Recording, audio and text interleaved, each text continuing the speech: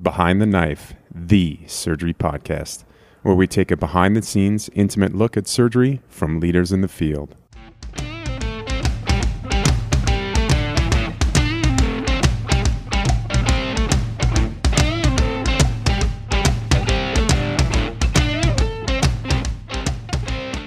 All right, so we're very excited to be back at Trauma Critical Care and Acute Care Surgery 2018, and we just starting out the program with a really great panel talking about a lot of different topics, and we'll kind of cut right to the chase. I'm very pleased to have Dr. Matthew Martin from Madigan, Dr. Kinji Inama from USC, Dr. Allison Wilson from Morgantown, West Virginia, and Dr. Marty Schreiber from OHSU in Portland. So welcome to Behind the Knife, everybody.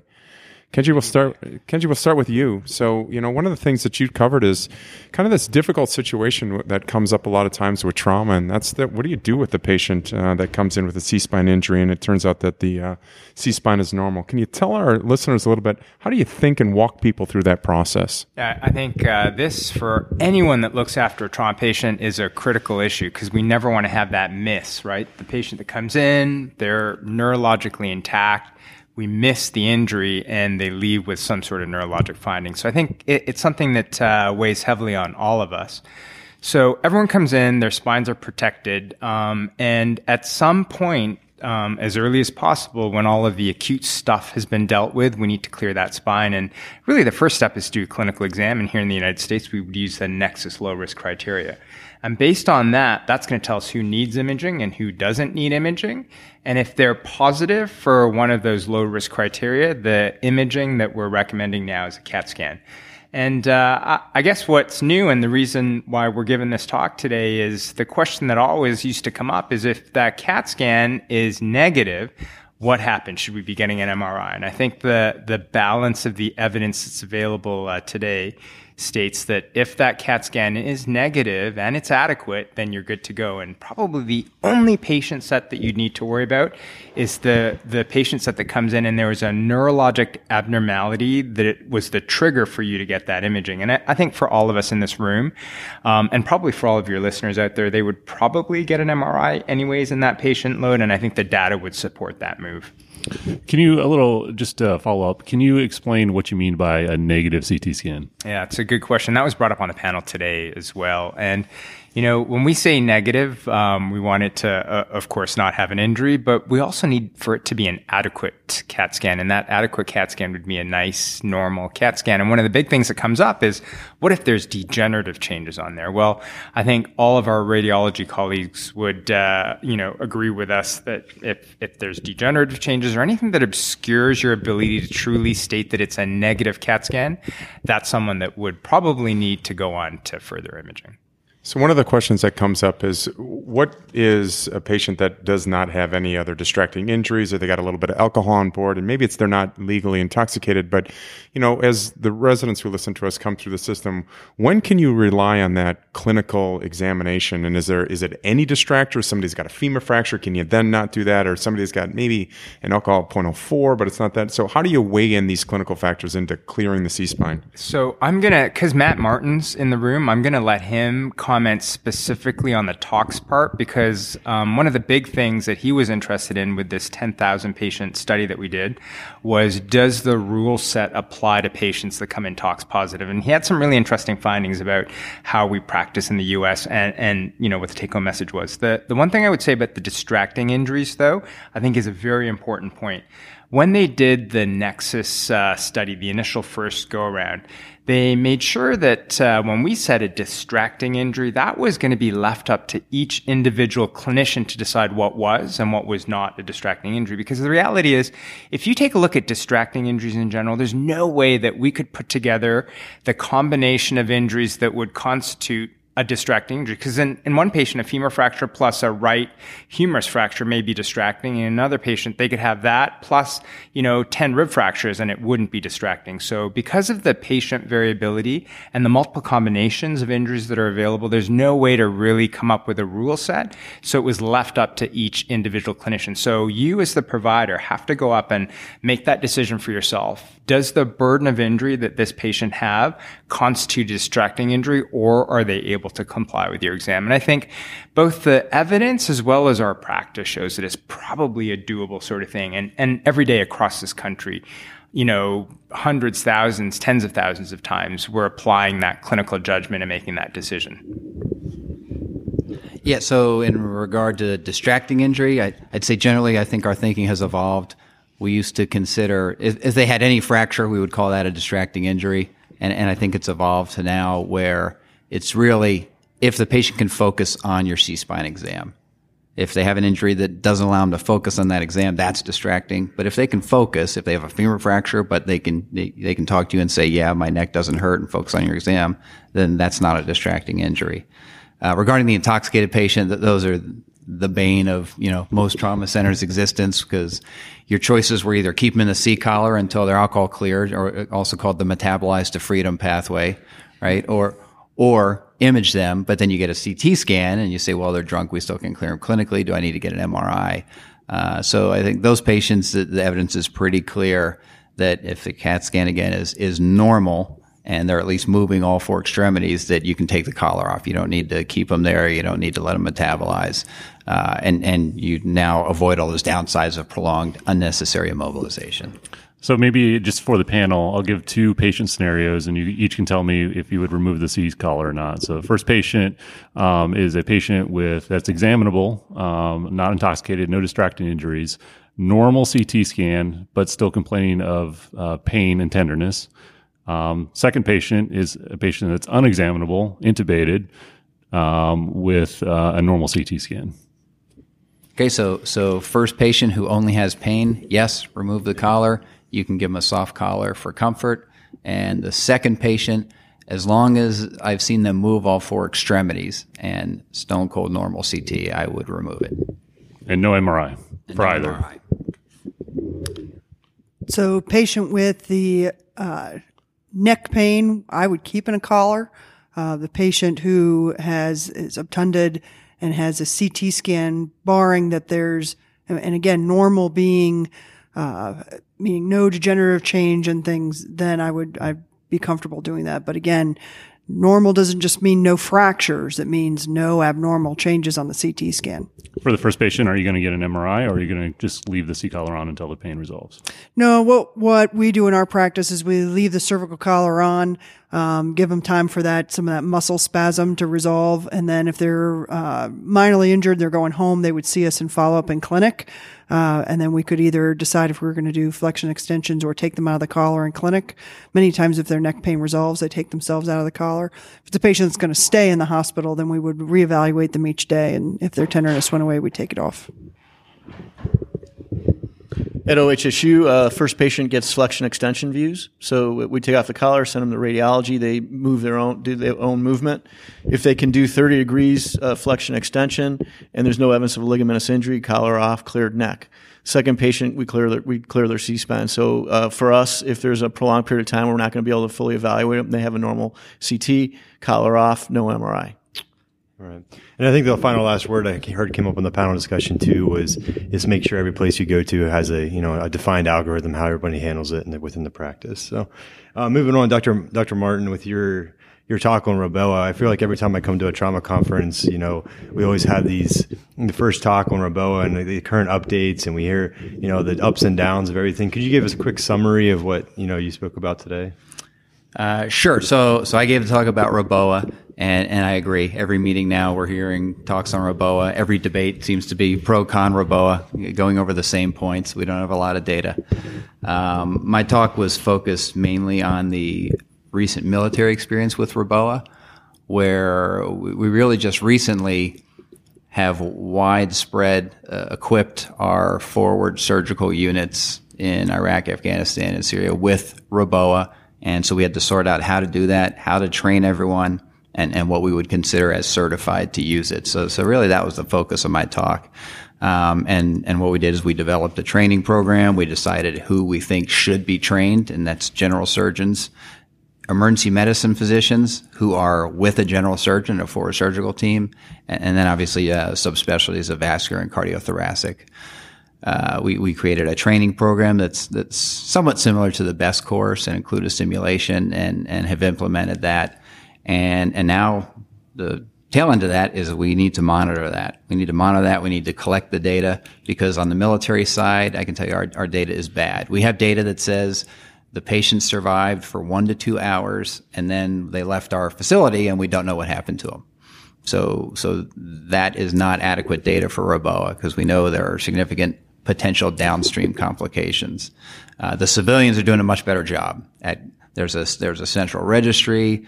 There's a nationwide data collection on it. There's already been a couple papers published on it, and there's a randomized trial that just started in the UK. So better data is on the way.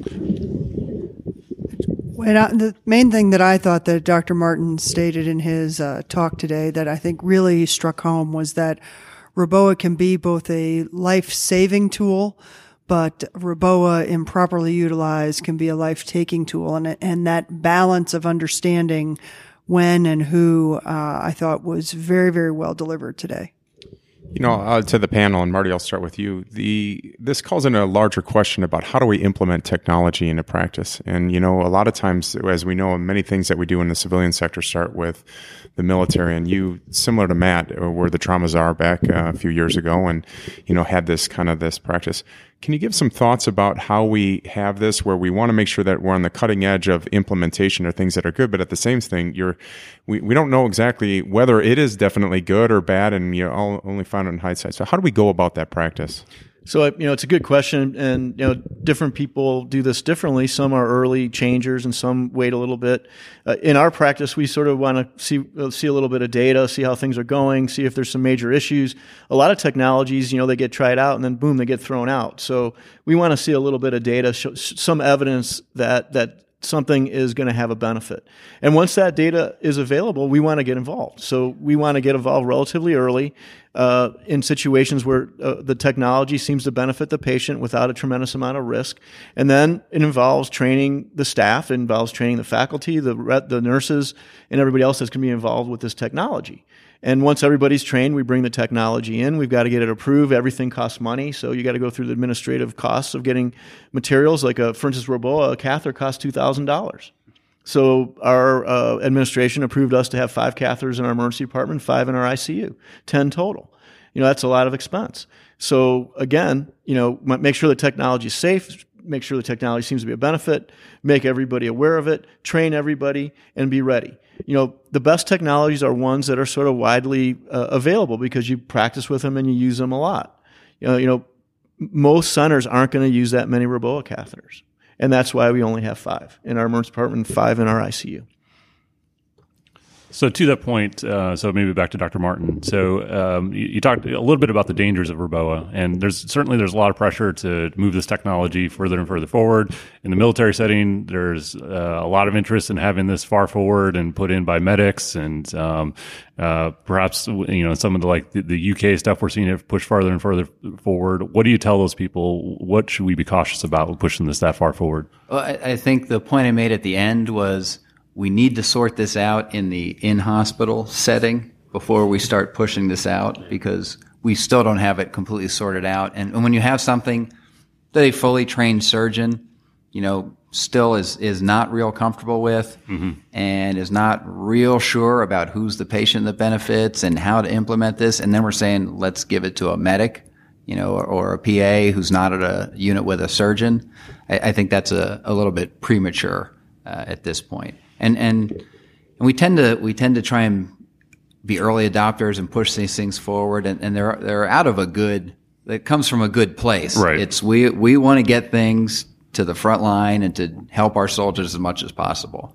Right. But we have to make sure these things are safe. And Roboa is something that, like Allison mentioned, Roboa's got a defined serious downside if used improperly. So we really need to get a good handle on this before we start pushing it out. And just relating to the London experience, you have to remember they're talking about pre-hospital Roboa, but that's a physician who's going out, in the ambulance and placing those, or in the helicopter crew. It's not a medic, it's not a PA, it's a trained traumatologist, usually emergency medicine physician who's placing those. So moving on to a technology that's been around a little bit longer and is perhaps a little more appropriate for the far forward setting. Dr. Wilson, you talked today about tourniquet use. What are some of the current challenges, current problems that you've seen and that you outlined in your talk today? So I think, again, tourniquets, there are a lot of lessons learned from the military folks, and I think there was a lot of exuberance about it saved so many lives because of bleeding extremities in the military setting and the translation immediately to the civilian setting. And I think some things were lost in translation. One, early application of tourniquets on bleeding extremities in the military, you have to remember, is they're still getting shot at, and it's still a tactical environment. So you have to do what's going to be the most sure to stop the bleeding. And if you're in a tactical environment in the civilian setting, I think that's still very appropriate. But most of the time when I'm seeing things or hearing stories or reading the journals and it's improperly placed, a lot of it's not that. So really being sure that we're embracing the education that we're rolling out, make sure we're messaging it appropriately. BCON, as you talk with folks and you teach the course, is identifying significant hemorrhage and then the steps, a progressive stepwise to how do you get to that. So direct pressure followed by packing, and then the tourniquet, I think, is really important. So our engagement and our messaging, I think, is central to being able to be sure that we're doing it in the appropriate patients for the right indication, and then maintaining the training.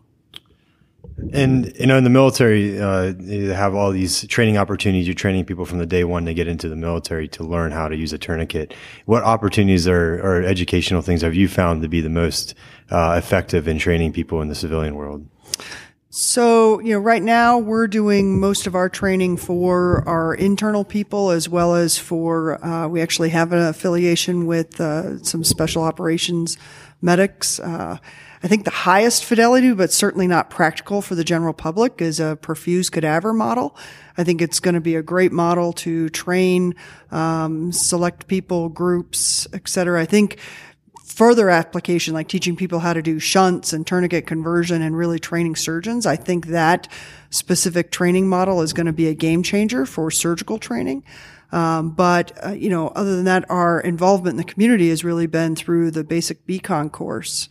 There was a very good paper put out by Kenji, or I don't know if it's out yet or not, but they did a survey of the EMS force in LA, and 45% of them did not feel comfortable packing a wound. That's professional EMS. So we really need to go back and look at what is the education we're giving to our professional and volunteer EMS communities.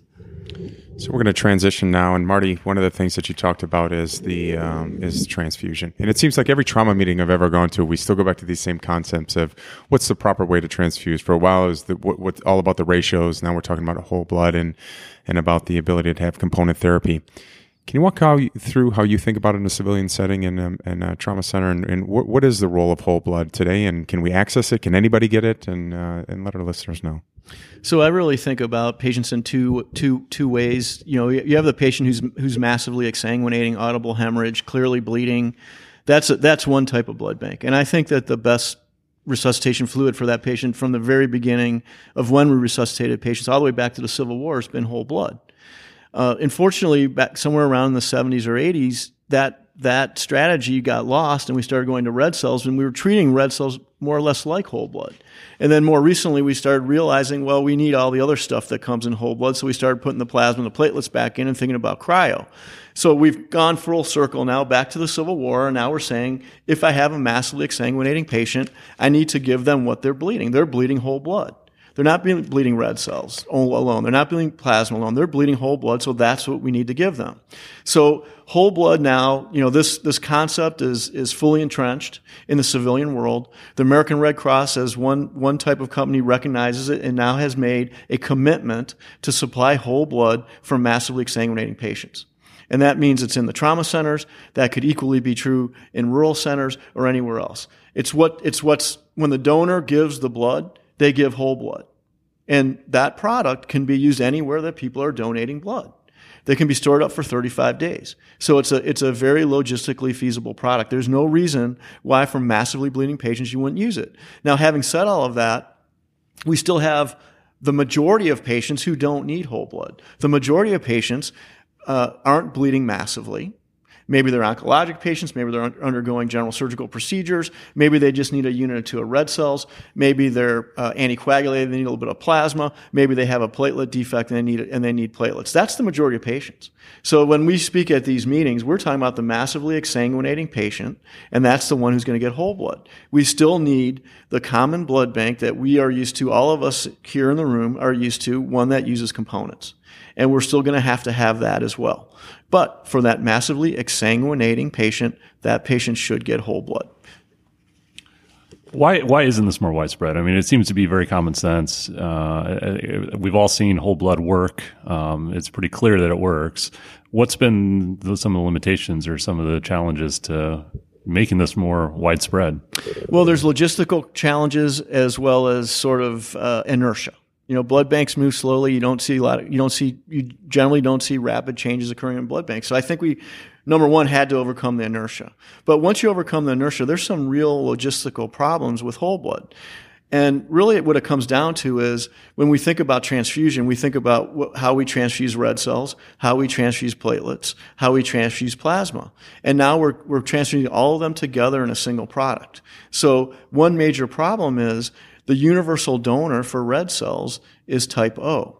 The universal donor for plasma is type AB. So what's going to be the universal donor for whole blood? And what it comes down to is the universal donor for whole blood can be type O, low titer to A and B. So, and most donors have low titers. So we can still use universal donors. So that's one issue.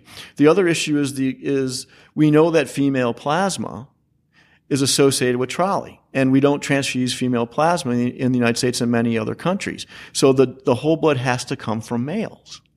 So this is another feasibility problem. And then finally, the last one is the O positive blood. And so for women of childbearing age, you need O negative. So these are, so really all of the problems with transfusion with type-specific issues are sort of magnified because you're giving all the products with a single whole blood transfusion. Well, thank you very much. Thanks to Dr. Schreiber, Dr. Wilson, Dr. Martin, and Dr. Inaba. We're here at the Trauma, Critical Care, and Acute Care Surgery meeting in Las Vegas, 2018. Thank you very much for being with Behind the Knife. Thank you. Okay, so welcome back to another episode of BTK. We're going to talk a little bit more here at TCC ACS 2018 here in Vegas. And we're very pleased to have Chris Scribari here, who is a clinical associate professor of surgery in the Colorado Health System out of Loveland, Colorado, as well as Lynette Shear, who is also the trauma medical director in Sacramento, California. Welcome to Behind the Knife.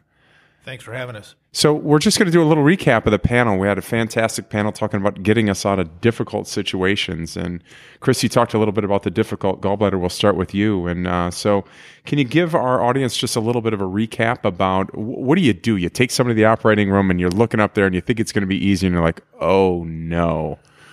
Yeah, I think that the paper from USC that we showed it during the conference really depicts this. So they identified that they were having difficulty, not able to see the critical view of safety, and maybe even tried to take the gallbladder down from dome down.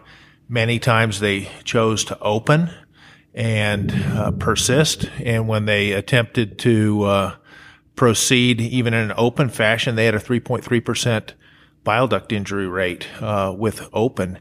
And so I think the answer is not necessarily opening, but they did subtotal cholecystectomy, or what I'd like to call damage control cholecystectomy, and they had no bile duct injuries.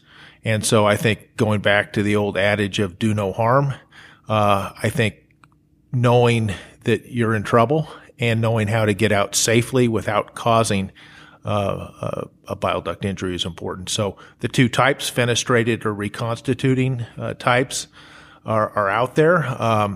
And the fenestrated type is where you actually try to put a purse string suture in the cystic duct orifice from within the infundibulum. You're not trying to dissect out the cystic duct and getting yourself into trouble. In the reconstituting type, you're essentially stapling or closing that lower gallbladder remnant, and it's typically with a stapling device. And there's pros and cons for each.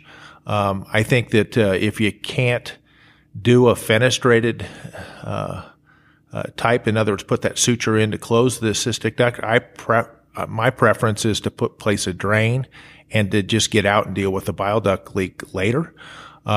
With the reconstituting type, the concern here is the patients that will later develop recurrent symptoms. And I'll tell you, going back and having to take out that remnant, which is then inflamed again, is not an easy operation. So I tend to lean towards using the fenestrated type. I think the tips there are to making sure that you're removing all stones and debris that you can. I think it's still even better to do a reconstituting type than cause a bile duct injury. So you touched on something very important there, and I think that's kind of the classic teaching is when you're having trouble with a difficult gallbladder, convert to open. But I think what you're getting at is a lot of times it doesn't help you because you're not going to have better visualization open than you have laparoscopically. And how much of this do you think has to do with just the difference in how we're trained now, where you have surgeons that are now very adept coming out of residency, very adept laparoscopically, where they might not be as skilled with an open cholecystectomy? Yeah, I think you hit on a great point. The contemporarily trained surgeon tends to have maybe less experience with an open cholecystectomy. But I think that we have to remember today that bile duct injury rate for open versus laparoscopic are essentially equivalent. That rate's equivalent to the pre-laparoscopic era. So something we shouldn't forget. So to the both of you, you get in there and everything just falls apart and you got stones in different places. How much should people go after those stones that are hidden? Is it okay to leave some stones in the body? What happens to those? How often does it form an abscess, or we just get out of Dodge and kind of go from there? Well, I personally get the ones I can get and don't fret too much about the ones that I can't. And just a quick follow-up on what Chris was saying about fenestrated versus not. I'm a fan of doing just a subtotal cholecystectomy and not going after the duct. Just leave a drain because I think the risk is the bile duct injury, and doing anything extra down there in an inflamed field, I think increases your risk for that. And I would be much happier with a bile duct leak that I could manage with an ERCP. So I think, a lot of the times, when you do that, the cystic, if their gallbladder's really in that bad of shape, their cystic duct is obliterated anyway. Talk to me a little bit how you would manage though, if you leave a drain and then they do have a leak. How do you manage those patients? So we leave the drain. In 100% of the cases where we don't take out the entire gallbladder, we leave a drain and we follow the drain output over the next day or so. If they have a high output, a couple 100 milliliters out of the drain, they'll get an ERCP the following day. And that almost always takes care of it with their sphincterotomy. We leave the drain until they eat and it's dry. I think another interesting question is how do you approach a patient who has severe cholecystitis and a gastric bypass patient? So often the gastric bypasses are being done laparoscopically or minimally invasive as well. Right. And so that doesn't preclude me from starting with the laparoscope. It's the common duct stents that are. Yeah, exactly. Right. Right. So let's say you have somebody and you end up having to do a fenestrated cholecystectomy. They've had a history of a prior Roux-en-Y. Is that going to change what you're going to do? Because you lose that option of doing that ERCP with the sphincterotomy afterwards. Or is there anything you're going to do additionally? I may spend a little bit more time attempting to truly secure that cystic duct by putting a purse-string suture in that cystic duct orifice or down it towards the base of the infundibular. But I agree with Lynette that if it's really inflamed and you can't tell, I think you're better off leaving it. We do have surgical endoscopists that have been successful at doing ERCP despite having had the Roux-en-Y. And just one quick comment about those. If you have access to your endoscopist who can come to the operating room and do it through a transgastric approach for you, at the same time knowing that about a third of these are going to go on to require an ERCP anyway, that maybe in that select population, you just go ahead and do that.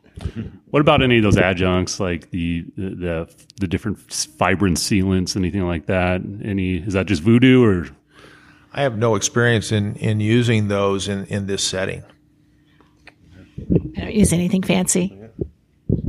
So let's switch gears a little bit now. Lynette, you talked a little bit about what the general surgeon should know in terms of orthopedic injuries and things we can do to try to help out in that scenario. So can you walk our listeners through a little bit of recap of what you talked about today's session? Sure. I think the big one is really focusing on getting patients with open fractures their antibiotics early. The goal is to try to get them within 60 minutes. And I fully realize that in some rural settings, the patient may not even get to the hospital in 60 minutes, but the focus is on delivering the antibiotics as early as possible. It's as important as your secondary survey. So we want to get the antibiotics in. The other things that we have within our control are how long the patients are receiving antibiotics. I think we're of the vintage where many of these patients were on antibiotics for weeks, and the focus on getting them turned off within 24 to 72 hours is key. Femur fractures, I think that's pretty well accepted that people are focused on getting the femur fractures fixed early. But as we see fewer and fewer orthopedic surgeons willing or able to cover trauma centers, we're starting to see a little bit of a pushback on how quickly those femur fractures should be stabilized. And we want to really push to get them stabilized early. Timing for the OR. There was a time when we really pushed our orthopedic colleagues to get these patients to the operating room quickly, within 6 hours from time of arrival. We now have pretty solid evidence that especially for the lower grade injuries, that these can be done within the next 24 hours. They don't have to be done as soon as the patient arrives, except for the grossly contaminated wounds, which should be washed out as soon as possible. And DVT prophylaxis, I think trauma surgeons are very comfortable starting DVT prophylaxis on people who have recently been bleeding to death. And getting our orthopedic colleagues online with that, I think, is critical for these people who are very high risk for DVT. I'd like to dive a little bit further into those contaminated wounds. So what exactly constitutes a good washout for you? Is a washout in the ER enough, or does it need to be in the operating room? Sure. I think that's a great question. As Dr. Kribari stated on the panel, the washout that counts in your trauma registry and probably for the patient is the one that happens in the operating room. So, a little squirt in the ER makes us all feel better, and we always wash the dirt off before we splint them, but we don't consider that a washout. The washout's in the operating room where the devitalized tissue is debrided and the wound is washed out. So to the both of you, how do you weigh in the timing of VTE prophylaxis in the trauma patient who has and who does not have a head injury? So I think that this is an area where each trauma medical director usually has to sit and meet with the neurosurgical panel, the liaison to the trauma program, and come to some agreement. We believe that the literature supports that you can safely start DVT prophylaxis within 48 hours of a stable CAT scan. And so when does that clock start ticking? If you get a CAT scan on admission, shows a small amount of subarachnoid blood, and you get a repeat CT scan in 6 to 8 hours, and there's no change, then that's when the 48 hours from that second CT, you're able to go ahead and start DVT prophylaxis. Now, that doesn't mean full anticoagulation, and that's the area I think that we still are unsure what the data supports.